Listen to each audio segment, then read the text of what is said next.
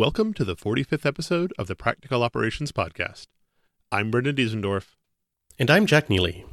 We are here to talk about the practical side of operations work. This week, we're talking about how to plan and set guidelines for ad hoc teams or working with existing teams. What software and processes should you use? Oh man, so I want to insert right away that when you're working with a team, whether you're forming a new team or you have an old team, you want to have some sort of social contract with each other so you have some sort of set guidelines about how the team works together. It can be a totally social contract. It can be something more formal. I kind of like the middle ground of having like a wiki document of some various bullet points and guidelines that sort of define how we work as a team. These things are not just for how you work with each other as a team, but it also informs the rest of the organization how to interact with you in terms of what the process is for making requests or who is leading up various parts of the team. If it's all documented correctly and in a public place, it lets other people interface with you easily and not cause more friction.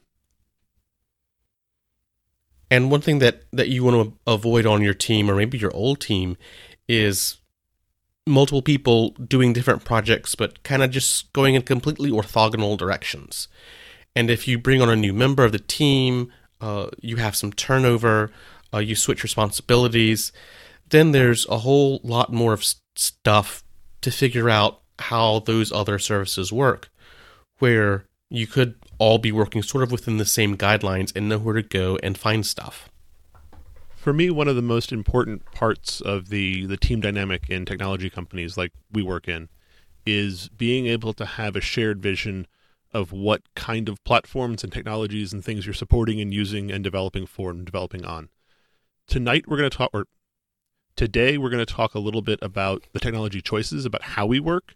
In future episodes, we will touch on how do you choose what systems to deploy or other deployment methodology. But today it's going to be mostly about the technology choices themselves. And in the beginning, that is the platform. In this sense, it is who are the members of the team. If you're developing a service for other people in terms of a tool setup, what is your target platform? Who are you trying to help? Is this developers? Is this QA analysts? Is this business intelligence folks? Is this customer support? Who are you trying to build this towards? Are you supporting developers that run an OS X laptop?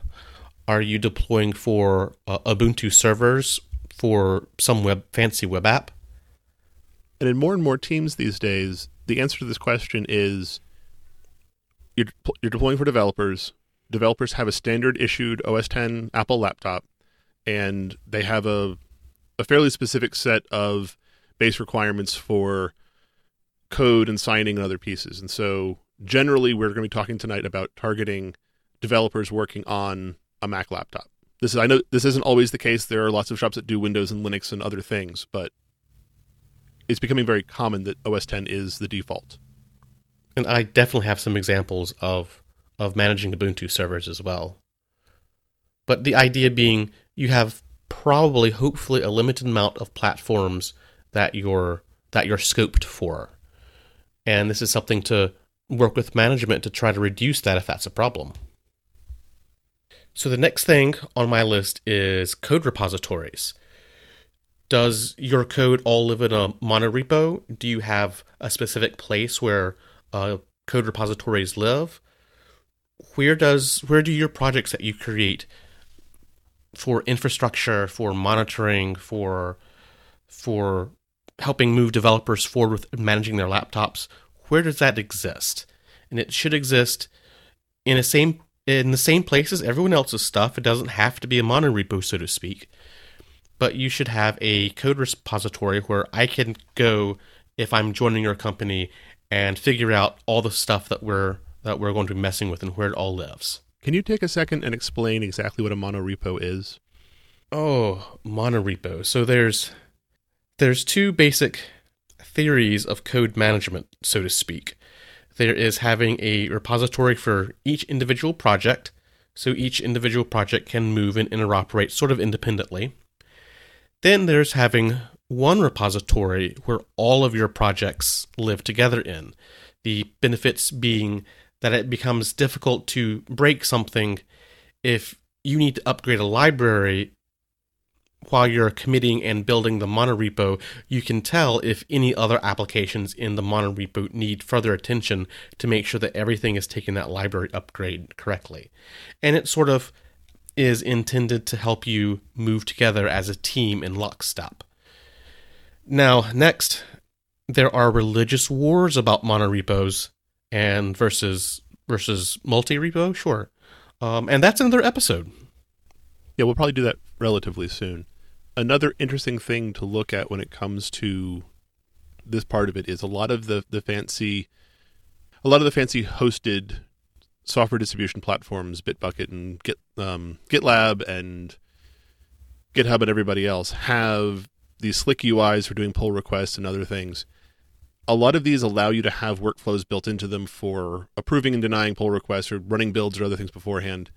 And as much as people like to live in the command line, some of these pieces really work better on the GUI, and having an understanding of what you're going to enforce upon the developers and the users and how you're going to do that workflow is really important. Even if it's just 2 lines in your statement document that say, we are going to have 100% code pass before we'll ever merge anything, or whatever it is, just to make sure that everybody's on the same page about it is important. All code changes have to go through a pull request or peer review process. Simple enough. And yeah, the UI on GitHub to do pull requests is really amazing. Atlassian's Bitbucket is not far behind. So once you've established your platform and repository issues, the next big thing to look at is what languages are in scope for your team. The idea is to set some guidelines over what languages you use in operations, in infrastructure, to basically guard against multiple languages being introduced and much more cognitive burden if you end up having to deal with other projects inside inside your company. I've definitely been in situations where everybody uses basically every language, and those get complex and unfun pretty quickly. There's some Lua, and there's some Ruby, and there's some Python, and there's some Shell, and it's all mixed together. And you got the old Perl guy in the back, and but yeah, Python has definitely become sort of a go-to language for operations and infrastructure kind of work. And I too have a 15 years or so of experience playing around with Python and using it to solve real-world problems. Folks like the PEX packaging standard to distribute Python stuff as well and keep it contained. What you want to think through when you're deciding what language you should use is probably also, if you want to use Python, what testing harness framework do you want to use? What code style guides do you want to follow with Python? One of the common ones for Python is PEP8, and style guides should be considered for all things you're doing in terms of code. If everybody is using a similar flow and format and indentation style, it makes all the code easier to read when you're switching between different authors of different things. So a lot of junior folks think, it's not that important as long as I'm doing it the way that I like it. But it's really critical to follow a set guideline. And thankfully, Python has the PEP8 stuff, which allows you to just run a linter against your code, and it tells you where you're out of spec. And it's very, very quick to point out all of the idiosyncrasies and make everybody follow the same general paths. I'm also a big fan of Go, which is definitely a newer language, but it comes with tools like GoFMT, which is a more or less universally agreed upon style guide for Go. And you run the Go format on your code, and it just fixes your code for you. Not everybody agrees with its chosen format, especially tabs. I've never been a big fan of tabs, and Go format uses tabs instead of spaces. But the fact that most Go code throughout the Go community is uniformly formatted and using the same style is an amazingly powerful feature. Go also has pretty well built-in test harnesses as well. So in this case, I would definitely suggest, if you want to include Go in your toolkit, go ahead and standard on sort of the built-in test framework. Thankfully, Go deployment is not usually a large collection of crap. It's usually a single binary that gets built by the mechanism, which includes all the pieces you need. So distribution of Go applications is usually much more straightforward than trying to package up either a Python or, God help you, Perl application. But yeah, go ahead and choose more than one language as sort of a pool of accepted languages. 2 or 3, I think, is a pretty good set. More than that starts bringing in added complexity. Fewer than that, and people get unhappy, I think. Another thing to consider, especially when using something like either Go or Python or Java, for a lot of things are now in Java, is if you're looking at including a framework or a large set of other code, that should be vetted before people start building off of it. So you're not trying to then interoperate between large chunks of different tool chains. So in the Java world especially, there's lots of different overarching frameworks you can kind of dig into. So before bringing in a new project, discuss and try to understand why you're bringing in that chunk of code. And hopefully the developer end of the house has a pretty good handle on the libraries and frameworks that they use in their applications as well. Not always the case, but these kind of overlap in a way. So this brings us to distribution, in the sense of how we get the built objects out from the tool chain and either onto other developers' laptops or into production or into Jenkins or however else you're distributing and building things. And there's all kinds of holy wars about how you should properly package and distribute files. We're not going to solve packaging on this episode. We're not going to solve packaging ever. It's ever. It's honestly just a mess. If you're running a Debian servers, you should always build debs for stuff as well as everything else you're doing. If you're running Red Hat, you build RPMs. God help you if you're running Node or other things and you're not starting to build NPM packages or everything. There are plenty of different ways to package things, and the point is choose a handful, choose 2 or 3. For example, agree to package everything in Debians if you're managing Ubuntu stuff. There's other ways to do it. That's just one example. If you're managing developer OS X laptops, use Brew to distribute binaries or other source code, as an example. But have everyone on your team follow sort of that same mantra of everybody produces Debian packages for servers and Brew casks for OS X laptops. And by allowing yourself to assume that everybody has Brew on their laptop installed correctly and configured correctly, it means that you can simplify a lot of the, here, try the newest version of the thing that I'm working on, instead of saying, do you have the right thing? Let me get you the build for the... No, just build a baseline of assumption that you can say, I know everybody has a functional Vagrant environment or Brew environment or whatever it is, so you can then easily test and iterate. Totally. So next on the list is documentation. You should have one place for your documentation. It should be in an agreed upon format. For example, you might write your documentation in Markdown. You might store it in a specific Git repository or the mythical monorepo. You might have a synchronization tool that will process the Markdown documentation, do any linting checks, and publish a web page or a wiki page so you can easily get to it over the web as well. But there needs to be a single source of truth for where your documentation lives and when it gets edited, where those edits land. What you want to avoid is, we have a wiki where some of the documentation is. Then we bought Google Apps domain and some of our documentation's in Google Docs. And some of the developers just document, right beside their code. And then other people use Markdown over there. And yeah, you'll never find what you're looking for, or when you do, it'll be out of date. I have worked in environments where, not kidding, there were 3 different wikis plus documentation that lived alongside the code. And you could never find the right version of anything ever. So having some standard processes with where your documentation lives, what format it's written in, a style guide, so to speak, is really imperative to keeping the team working together. The next large topic of this is your testing harness and your testing process. you need to have all of your code that gets deployed be testable by any member of the team, and they need to be able to understand and reliably reproduce the same errors and bugs that everybody else is getting, so people can collaboratively work to fix things, especially when you're not on different coasts or different time zones or however that is.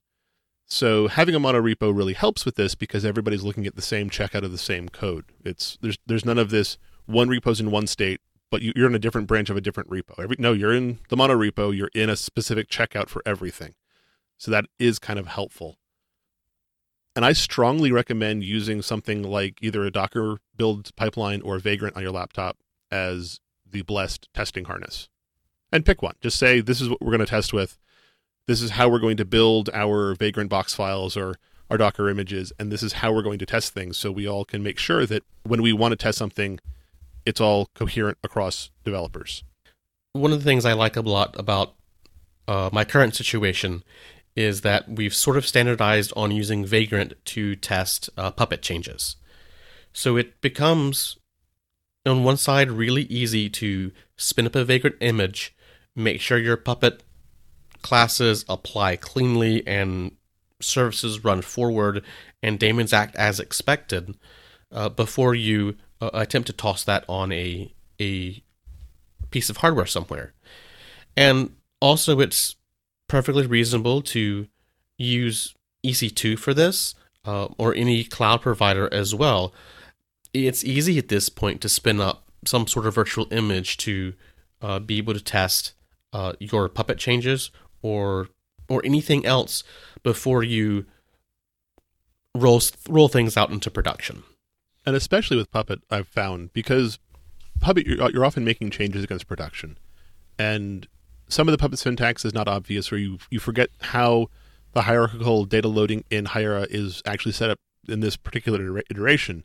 So it allows you to make a commit to the Puppet repo, or the Puppet branch of the repo, without making 15 commits. You can go test and iterate and test in Vagrant, and once you get it where you want it to be, you make a single commit to the repository. And it makes everything cleaner. Part of this that's really important for iteration is being able to put code in your test harness without having to commit it. Otherwise, it gets really painful really quickly. And the number of environments that I've seen that require committing changes to get things visible in your Puppet development environments is almost all of them. Your test environment, period. And it's awful. So, you made a typo. Okay, fix that, recommit, wait till things sync. Okay, test again. Wait a minute, there was another typo. And suddenly you've lost the entire day chasing down typos when you could have done this in 30 to 45 minutes on your laptop and then moved on to other work. But yeah, being able to directly change the file system code, test, change file system code, test, be satisfied, then commit, then have a PR review is where you want to be. Next, I think we have communication and authentication, which is more or less sort of housekeeping for your team. Depending on how startup-y or enterprise-y your shop may be, you probably have a bunch of varying requirements and other possibilities here. But how do you auth to production or auth to your workstation environment? Do you use SSH keys? Do you use Kerberos? Are there passwords still in use for the root account? Are there hardware security tokens? Choose a practice that meets your security recommendations for whatever those may be, and stick with it, and make sure that everyone in the company can use the same process for authentication. So in past life, I became the keeper of the passwords.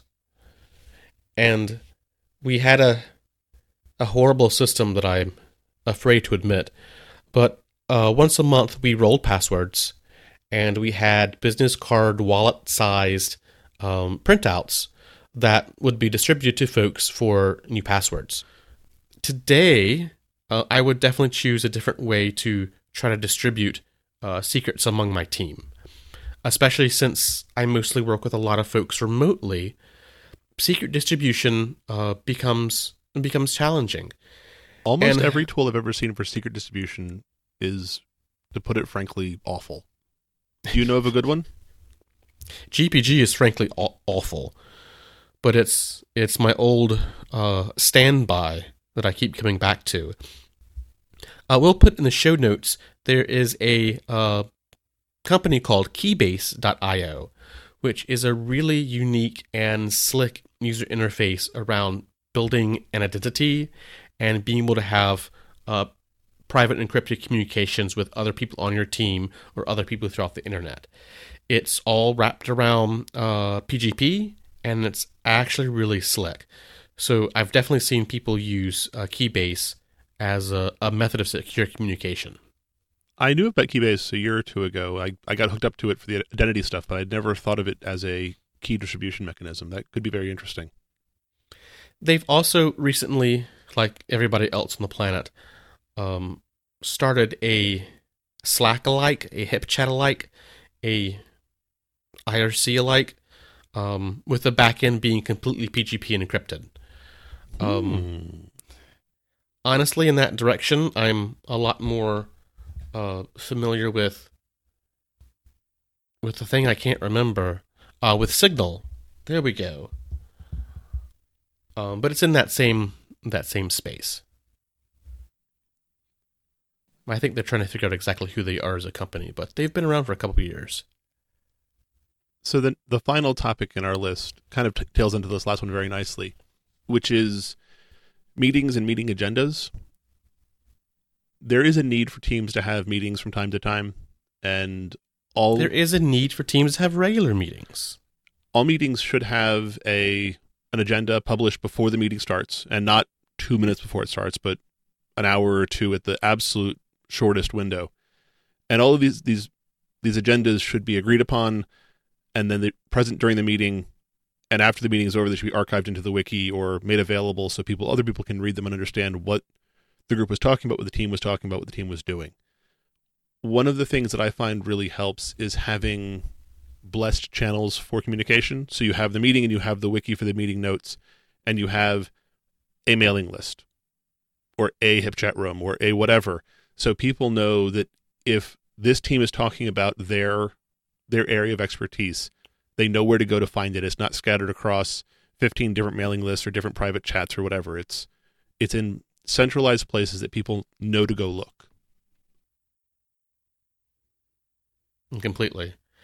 And it's totally okay to do a stand-up style meeting where everyone knows in advance and it's already agreed upon the fact that we're going to talk about stuff we did yesterday, stuff we're going to do today, and our blockers. If everyone implicitly knows what the agenda for the meeting is ahead of time, that's totally cool. For other meetings, if we're going to discuss a design document for rolling forward a specific piece of technology, there should be an agenda that comes out with that meeting that says what exactly we're going to discuss, where the design document is, how we're going to vet that. Better people than I. If you can't have an agenda, you really can't have an effective meeting. Better people than I have, that I've worked with, have refused to go to meetings that don't have agendas beforehand.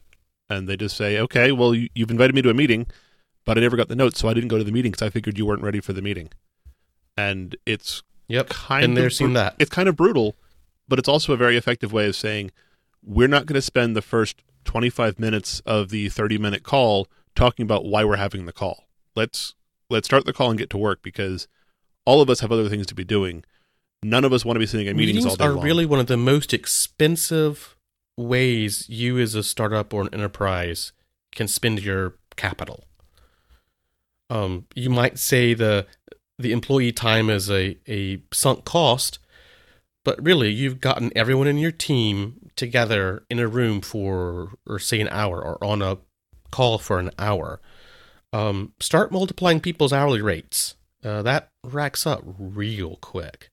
So being able to use that time efficiently and respect folks that want to get stuff done is really important for a good meeting and a good work environment. There's also a fairly heavy cost and context switching between whatever you were working on, stopping what you're doing, going to the meeting, and then switching back if the meeting is finished. So keep all that in mind. Yeah. I think in our next episode, we can talk a little bit more about